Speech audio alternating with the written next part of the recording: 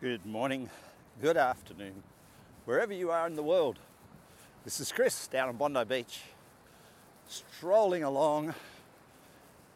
The sand is now, we're coming towards summer.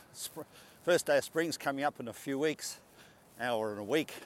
And holy moly, my feet are still freezing in the sand. It's quite extraordinary, the temperatures fluctuations with our new planetary global warming and El Nino and all sorts of things going on. And we seem to forget all that, of course, because we're focused on COVID and we're focused on homeschooling and we're focused on Afghanistan. We're focused on the things that get our attention.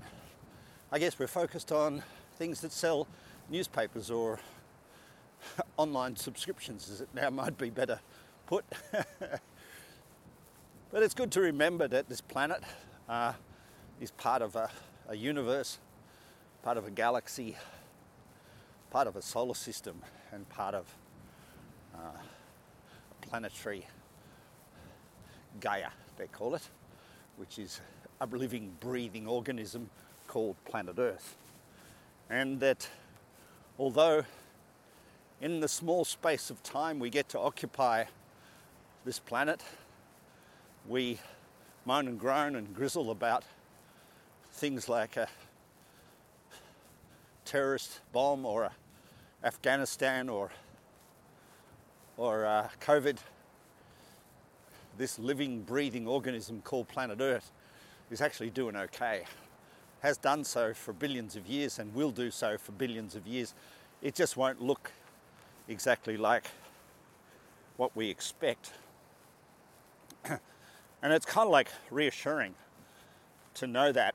And today's podcast leads in from that topic, and that is, how do you not care about something that you're supposed to care about? And how do you allow yourself to be part of a society that really wants to make a difference, like stop the Afghanistan war and all the horrible atrocities that take place as a result of occupation by the Taliban or ISIS or whoever's there, and the loss of life, which is horrifically sad and at a human level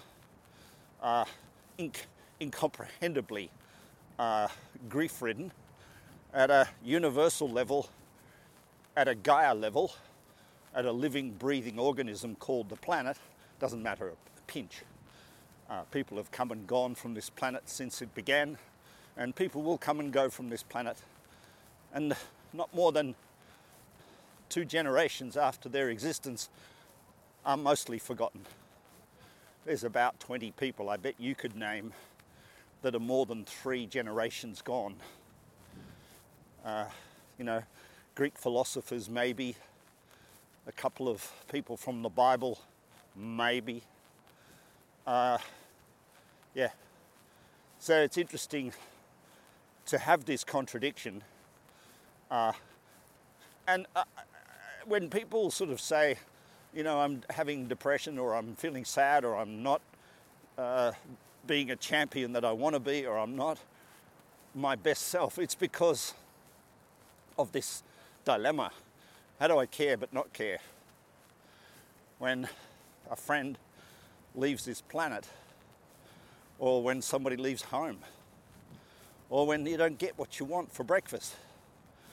All of these things matter. Of course they do. What you want for breakfast is important to you. That's what you're working hard in your job to make sure you've got freedom of choice for brekkie. You've also got a newspaper sitting on your lap or an iPad telling you that millions of people are going to die in Afghanistan very badly. You've also got a newspaper on your lap talking about how many people died this week from COVID around the world, and in Sydney how much lockdown we're going to have and how that's costing, and the police checking, and how many kilometres you can leave from home. And these things are critical because they affect you. You. And then you go for a walk, your feet are cold, the sun's out, the ocean's smashing against the beach. Can't go surfing today. Why? In the middle of September. Why in the middle, at the start of spring, is the surf like this? And how come it's different to last year? Oh my God, the planet is changing. I can't do anything about it, so why care? It's a very, very, very big dilemma for all of us. I found caring about the human condition, about what I have for breakfast, and whether I go for a walk in the morning and what I wear for an ocean swim. I found that pretty important for me because I don't like being cold, I don't like being unhealthy, and I don't like life when I'm not able to give and care and follow my values, do what I love what I do, get paid for it. I find when I can't do that, caring about the planet seems to be a little bit hypocritical. Oh, I'm really worried about Gaia. I'm really worried about the living, breathing organism. I'm really worried about global warming, but I feel like shit as a person. So I guess we swing, don't we?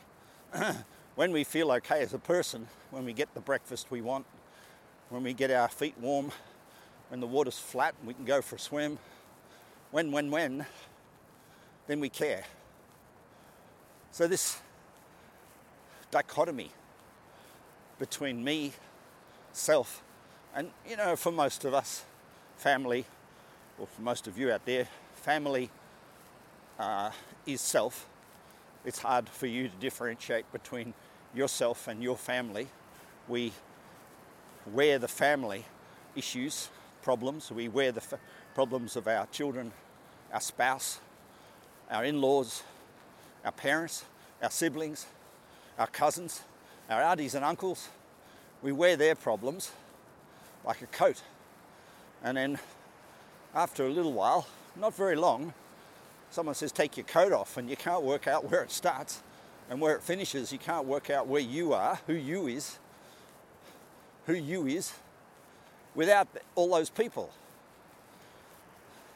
Unfortunately for some people, or fortunately, because there's a balance, they lose contact with all of those coats.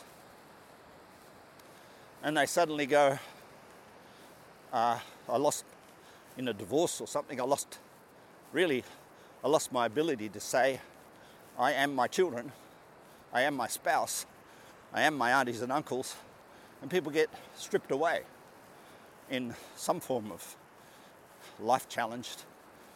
And that individual tries to grab trees and global warming and grab onto things to re-identify themselves. But really the gift of it, if you do ever have to go through that experience, the gift of it is knowing who you are without the jacket.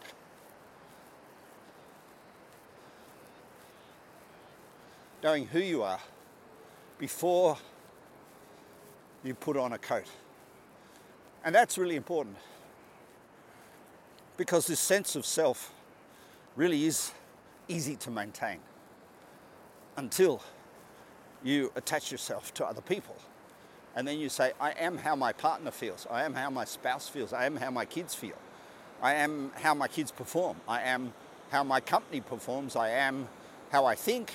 I am what I think about. I am whether I donate or don't donate to charities. I am my identity. And then it's really hard to work out where the coat is and where you are. And I think it's very important to do that, whether it's through the loss of a family or whether it's through a deliberate, conscious effort to know yourself. Because I think success, on the other hand, from all this, take the two topics we've talked about so far away and say, okay, I don't know what to do about Gaia, the living, breathing organism called the planet. I know it will, billions of people have come and gone, billions of people will come and go.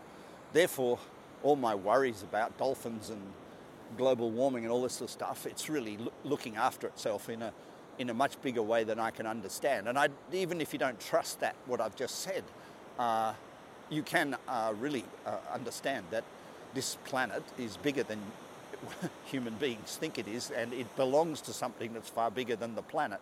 And the thing it belongs to sits in orbit and sits in balance and sits in order only because the planet's here. And so it won't let the planet change. There might be a few less people on it, or green grass, or oceans, or it might transform in order to survive and stay in orbit, but it will not be gone.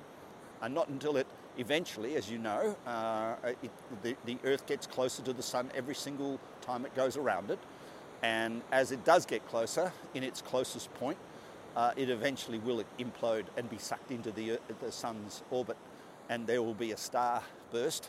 And most of the planets, most of them I believe, will come into the sun's explosion, and there will be a new galaxy formed, and you don't have to look far on the Hubble website to find what it looks like when a star explodes. It's pretty magnificent, and it's just called rebirth. And in the Buddhist system, and the people get confused about that topic, they think you get reborn on this planet as another human being, but really it's the it's the death cycle, or as they call it in Darth Vader, the Death Star. So getting off the topic, getting back onto the topic of finding you, finding identity. And I think it's really important to do that, because any care given to another human being out of a sense of identity, identifying with them, is care that's going to get rejected. So if your true mission is to make a difference, is to care for your partner and care for your family and care for everybody, you have to do it with a sense of separation. You can't do it with when you think that you and them are one. That is a big mistake, because care given when self is bigger than self, when self is two people, or 4 or 6 or 20 as it is for some people, or 50, when somebody else's grief becomes your grief, and when somebody else's happiness becomes your happiness, when the sense of self becomes expanded out to embrace and engage with another person, everything we give, we're giving selfishly. We're giving in a sense because it will make me feel better if my partner does this. It will make me feel better if that. And the currency becomes really dirty. The coinage, or the intent becomes extremely dirty, because we're not really seeing that person as an individual that is on a path, and we, if asked, can contribute. What we're starting to think is we are their path, we are their journey, we are their thing, and then our giving becomes incredibly selfish. And any giving that we give to get in that way ends up having its opposite effect. If you want to make somebody happy, you'll make them sad. If you want to make them attracted, they'll repel, because there's a balance to everything. So unconditional, or giving, or parenting, or leadership, or whatever, or healing, or helping, or everything has to come from a sense of self that is self-aware. Because then we're not trying to modify something else to make us a better being. We are the being we are, whether we give or don't give. And then we choose the currency of exchange with another human being. We say, you know what, somebody, charity, puts their hand out for money. You go, you know what, I'm going to give you $10. Here's some charity. And what I'll get in return is nothing from you, but I will be on value. That will give me a sense of being on purpose, a sense of being kind. And that sense of kindness is really important to us if it's a value, because that makes us a whole. But if you give someone $10 and you expect them to say thank you as a result, then you are in an exchange with someone who's in poverty, and taking from that person in poverty, thank you, as a payback. Now, people in poverty don't have a lot to give, but they value the $10. So if they receive the $10 and they spend the $10, they're grateful for the $10. You don't have to be engaged in that transaction of receiving their thank you. You just have to make sure that when you give it, you know that they're thankful, and that's done its work. The actual gift does its work. You don't have to receive a currency back from that person in order to say, oh, I'm so clever, look at me, I gave. I'm so powerful. And that's why tithing, which I encourage for everybody, needs to be anonymous. One of the exercises we used to run in a workshop, in the Real Spirit workshop, of which I ran, I think somewhere in the vicinity of 3,000 of them around the planet. My old Real Spirit, one of the games we used to play at lunchtime was to get everybody to pull out a note. Usually in Australia it was a $5 note, and screw it up in your hand, or fold it up in your hand, or put it in the bottom of your hand, and walk along the street, make sure nobody's watching, and drop it.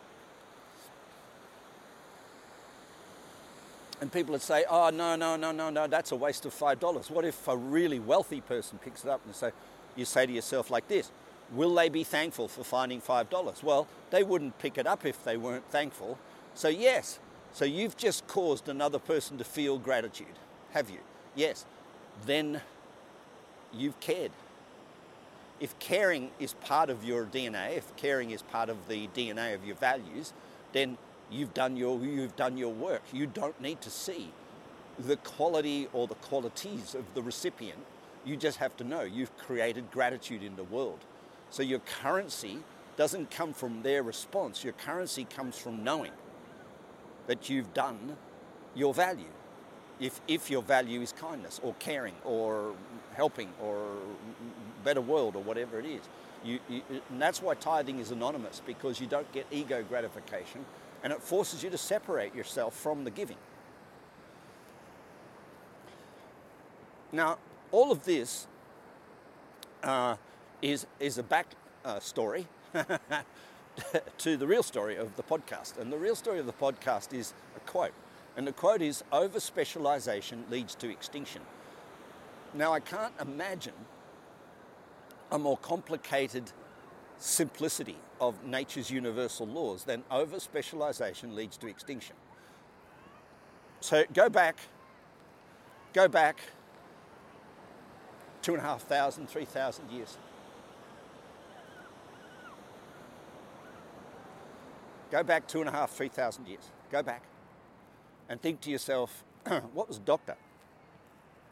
Well, if you went to the doctor 2,500, 3,000 years ago, there was an astrologer, so they understood where the moon charts and where your stars were. They were a medico, so they could remove things from your body. They were a psychologist. They were a psychiatrist.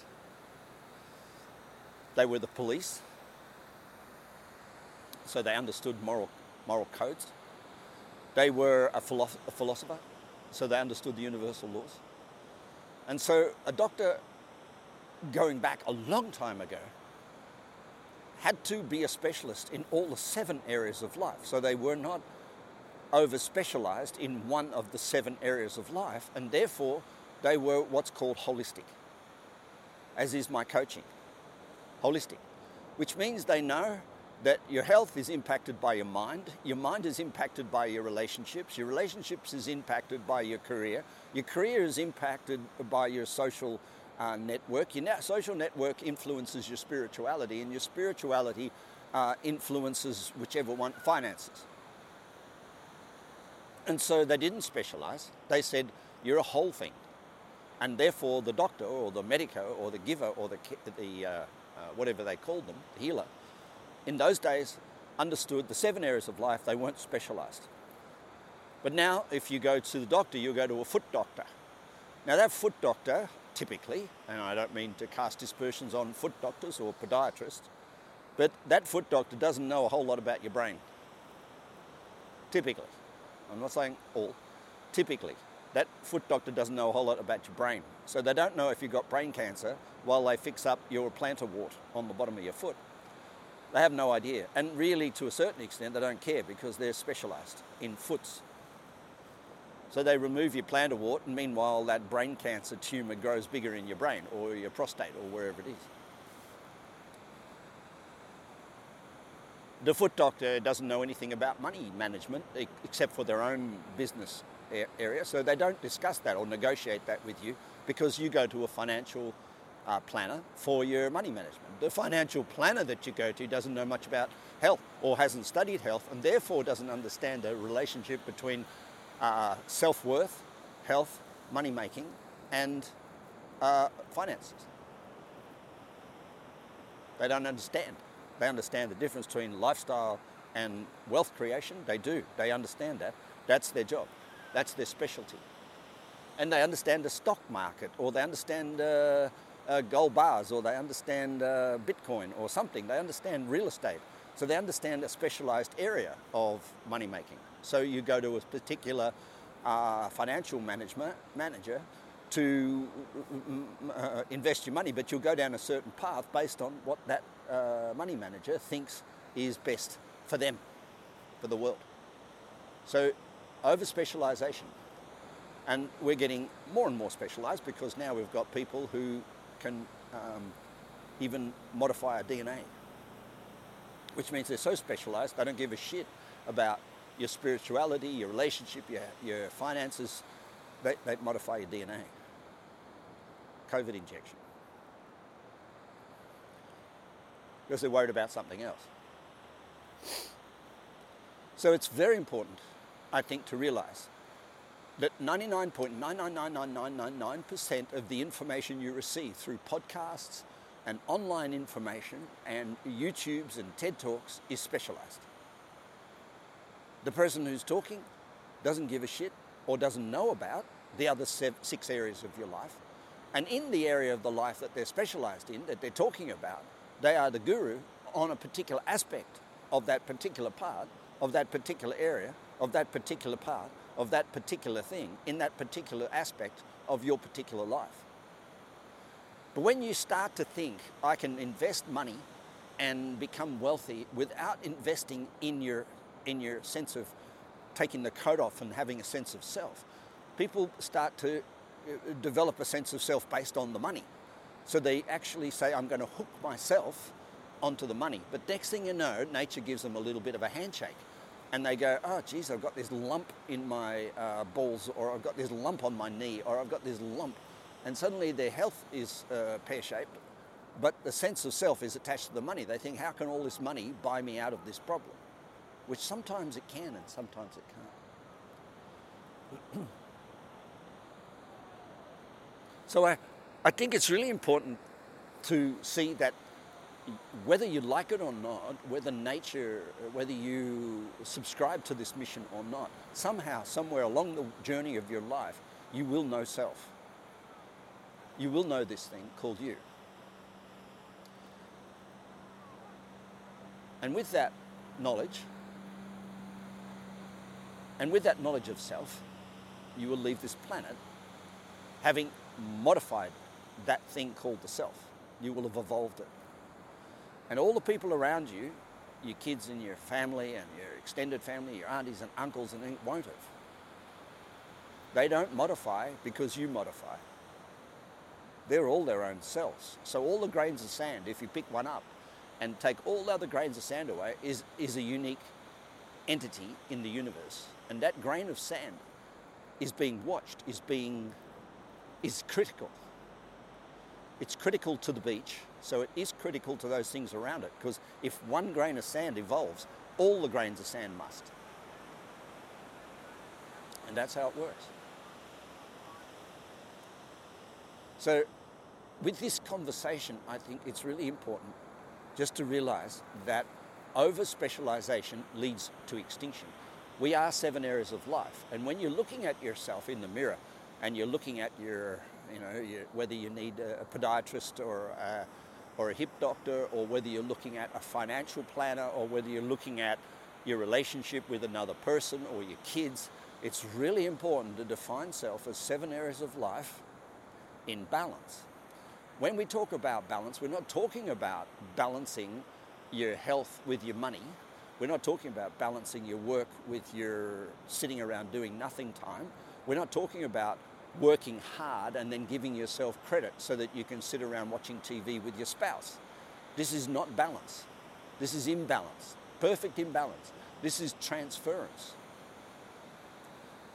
Balance is when you go to work and you come home and you don't need to sit around watching TV to relax, because work is relaxed and intense. And you realise that your relationship with another person is going to be relaxed and intense. And you realise that your sport is going to be relaxed and intense. And the sitting around time, which is extreme counterbalance to standing around time, is actually not balancing your life at all. It's causing a problem. That sitting around and calling it balance is causing a problem. Sitting around kills more people. Sitting around kills more people than anything else on the planet, more than COVID ever will, and car accidents and airplanes and Taliban attacks and ISIS bombs and whatever, and cancer and whatever. Sitting around kills more people. And yet we call it balance. We say, I'm sitting around with my spouse, I'm sitting around with my kids, I'm sitting around watching Netflix, relaxing to recuperate after work. Now that just shows incompetence. It doesn't show anything to do with wisdom about recovery, rebalancing, or self thing. It's just saying, I feel really guilty having worked hard and now I want to pay it back. Now guilt is not necessarily the smartest emotion on earth. In fact, it's one of the dumbest. It goes hand in hand with fear. The more guilt you have, the more fear you have. And so we don't, but we seem to have found a way to say, if I sit around with my spouse, if I sit around with my kids, I am recovering from my work, I'm giving them what they want, and therefore I, the merged sense of self, am balanced. I'm balancing my life because I worked really hard this week and I need to give my family a really lot of sitting around or playing in a park. I need to give time. And when we use time as a metric for balance, we are really, really in the poo. We are really, really making one of the grossest and biggest and most horrible mistakes of our life. Time is not a healer.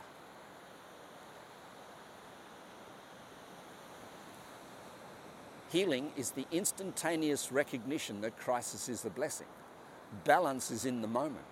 Balance is in your work, not outside of it. Balance is in your family, not outside of it. And this balance we seek, which is like, I'm going to work my ass off for 5 days and balance it by spending time with the family on the weekend, is ignorance, is absolute ignorance. And it causes a lot of distress. It means people feel abandoned for 5 days and they feel over smothered for 2. They're not sure who they are either, because it's basically you're justifying the fact that you burnt yourself out for 5 days and you've got no energy or not much energy left for work for the 2.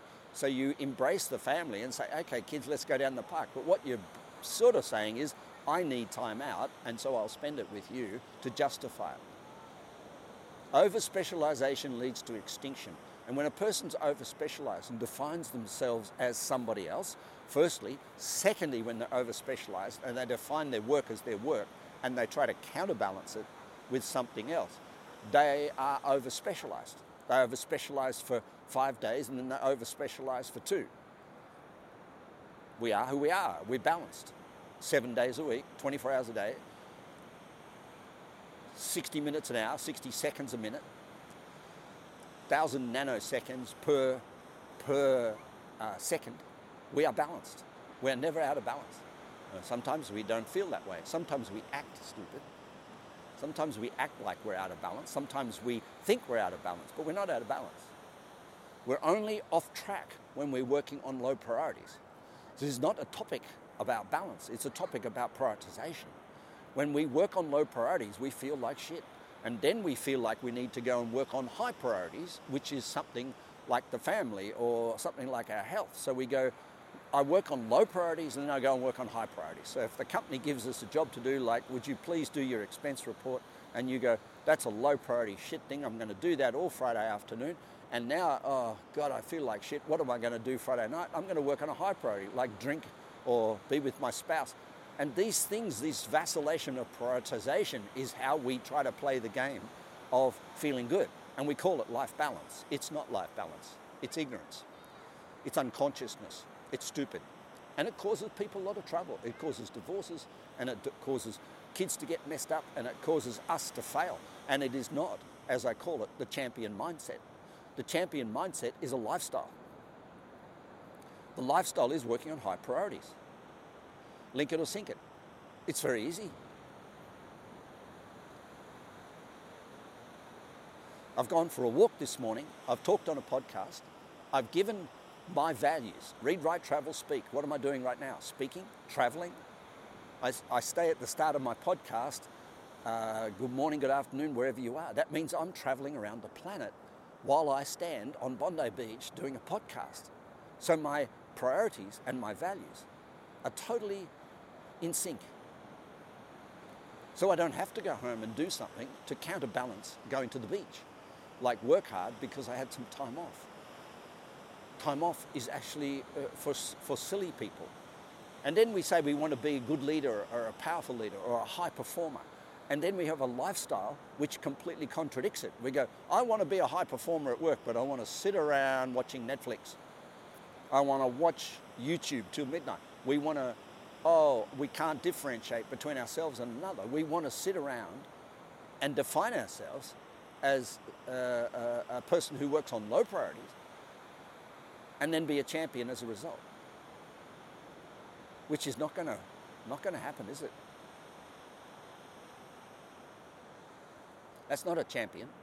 And we diminish the definition of a champion. Champions in this world, people who surf for 20 years and be world champion 13 or 14 times. People who go to 5 Olympics and win gold medals and medals for 5 Olympics. These people, they don't have a champion mind. They have a lifestyle of a champion. Sacrificial.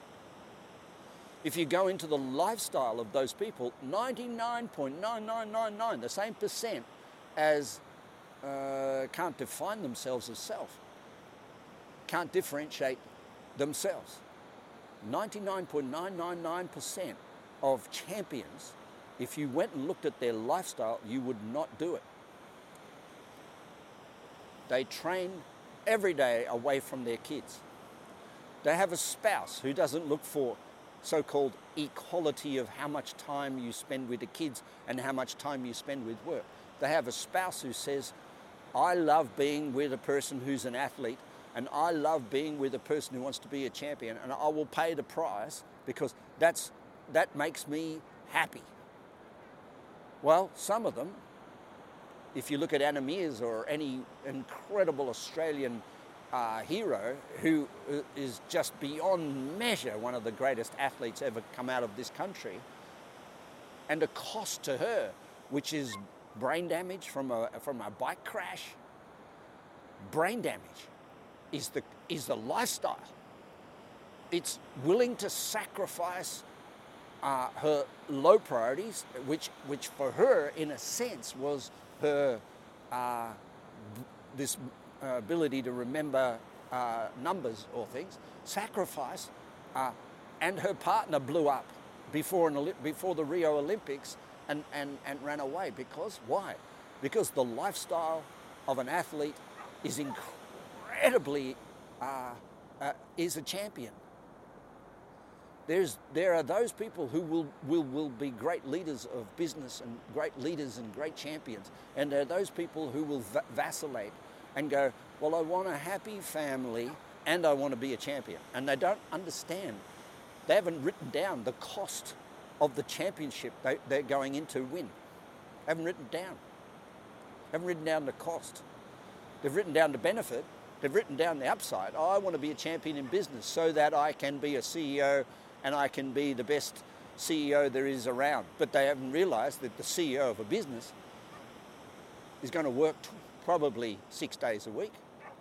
They're probably going to worry a lot about the hundreds of people that come under their employ and their guidance and their leadership. And they're not going to be there to watch their kids grow up as much as they want. But they say, oh no, I've got this deluded picture of what it looks like to be a champion. I've read about it. I've read about Steve Jobs or Richard Branson. I've read about these guys living on islands and doing this. No. These people are talking about where they've come to when they became a champion and retired. But if you read the journey of Richard Branson to become on an island, sitting around making a fortune from running little workshops with other business people, and how many times he went bankrupt, and how many times he was borrowing money off people, and how many times he was begging so that he didn't get completely in jail, and how many times Steve Jobs went into depressions and chronic fatigue, and how many times he fought in court to deny the existence of a child that he sired. You know, how, you want to be these people. You got to read the backstory. Not just specialization leads to extinction. Not just read, oh, Richard Branson's living on an island and really it goes kite surfing, and I want to be that guy because that's the result of being a leader. No, it's not. It's the result of sacrifice. It's cost him. It's cost him. You have to get close to him and talk to him about the cost and look at the wrinkles on his face to see that he's actually reached a point and said, you know what, that's enough. I don't want to be a leader anymore. I want to be a social media expert and have somebody else, which he does, run my businesses, and I want to sit over here all safe and sound, having drawn out enough money to live for the rest of my existence times 10. That's not the journey. That's specialized book writing. That's over-specialized people thinking that they can carve out their work area of the 7 areas of life, do really great in that and not have it impact the other 7 areas, 6 areas of life, which is freaking stupid when you think about it. And to be a champion, you have to be selfish. You have to say, I want to be the world's #1 blur. And you go, well, whatever the cost, I'll pay it.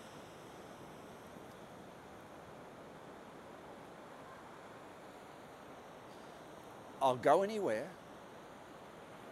do what it takes, and give what it needs to be given in order to fulfill my journey of love on this planet. Well, I stand here before you today on Bondi Beach,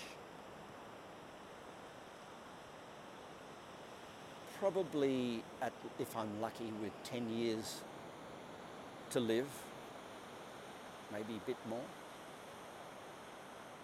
if I'm lucky.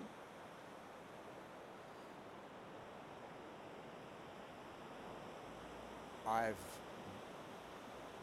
burnt through relationships. My kids grew up without me. I've got a metal spine.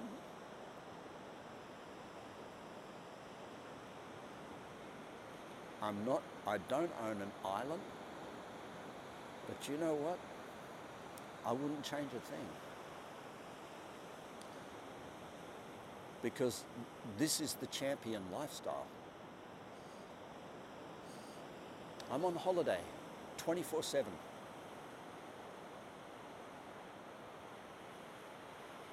24/7, I'm on holiday. I don't do work. I don't do family. I don't do 7 areas of life. I do life.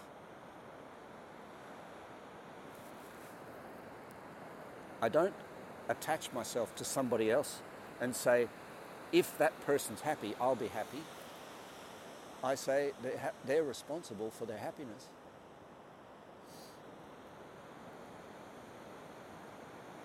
It costs.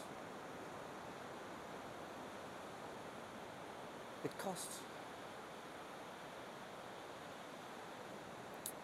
So when we talk about a champion's mindset, we really do go into the world of specialization. We say the difference between me and a champion is what they think. And that's absolute rubbish. It's their lifestyle. And their lifestyle, as you well know, includes all 7 areas of their life. There is a guy who rode, Tompkin, who rode for Australia in the Olympic Games, 5 Olympics. many gold medals, considered to be an absolute genius in his field. But if you think about his life and his lifestyle, and you meet him, sure, he had a champion brain. He knew how to suffer pain. He knew what he wanted, knew his goal, knew his purpose. But if you follow his lifestyle, you say he trained 5 hours a day for 20 years in a rowing boat or a gym. So therefore he wasn't with his family. He had a job. He had a spouse who loved what he did and wanted to be basically a single parent for most of the time. They didn't want to be equal. They didn't want to be equal. They wanted to be pretty much a single mum with their friends. And they were content and happy with that mission for 20 years. This is a lifestyle. This is choices. But what we get is people saying, I want to be a champion. And their partner says, well, I want to be a champion. Oh, and we want to have kids. Oh, so now two people in one house want to be a champion and have kids, and then start negotiating who should stay home to be the most champion or the least champion. It's not how it works. That's not the lifestyle of a champion.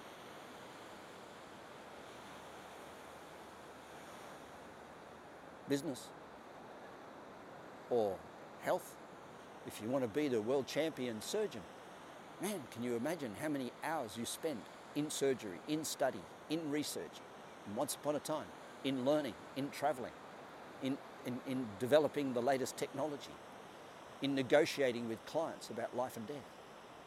Can you imagine how much time that person spent? And then their partner at home says, oh, by the way, I want to be a champion too. So you have to come home and look after the kids while I go and be champion. They go, no. That's not a lifestyle of a surgeon who becomes a world level champion. It's a different. That negotiation doesn't take place.